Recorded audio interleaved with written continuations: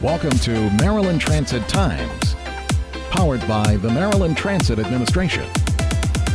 I'm Joanna Campbell for Maryland Transit Times, and today I'm at 6 St. Paul Street with MTA Administrator and CEO Paul Comfort to talk about some new bus lines for the MTA, commuter bus lines. That's right, Joanna. Thanks for being with us today to talk about this important new addition that's really part of our Baltimore Link initiative, which are ways to get people to where the jobs are today. So as we analyze where people are coming from and going to, one thing we noticed was that there's a lot of commuter traffic between the Eastern Shore, Annapolis, and Baltimore, but we did not really have that served with a commuter bus route. And so this has been on the books for years, and actually there used to be a similar commuter route many years ago that was stopped. So we're restarting it on March 1st. We're going to start two new routes.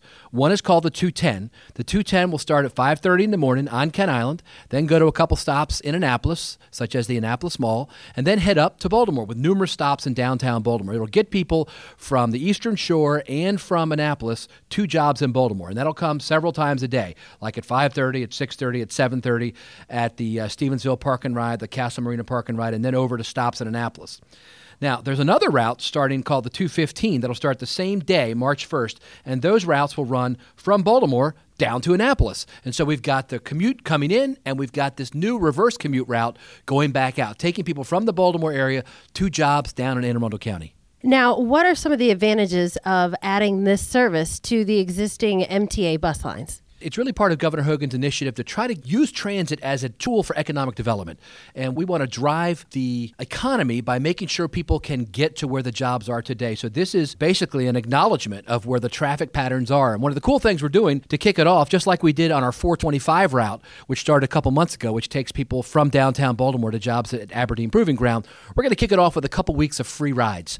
And so from March 1st to March 14th, we're happy to announce that you can try the new 210 and new 215 routes for free. And even after that, it's very reasonable. I mean, you can get from Annapolis to Baltimore for $5 or $6. I mean, it's amazing, the cost economy. Plus, commuter routes are different than regular routes. These are motor coaches with bathrooms, and a lot of them have Wi-Fi. You can sit back, relax, and enjoy the ride. Get some work done on your way to work or read the newspaper. So, free ride for the first 2 weeks starting March 1st on these key routes, 210 and 215. You're launching these new bus services on March 1st, but there's a lot more going on at the MTA right now and a lot more changes coming to the bus routes. How do the new commuter bus routes play into the launch of Baltimore Link on June 18th? So again, these are routes. We started the new express routes, which connect people from suburb to suburb. They go across the top of the city, down the sides, and across the bottom. We could get them going early because there was no infrastructure improvements required. These new commuter routes are very similar. We're stopping at existing park and ride lots or interlining with Annapolis transit routes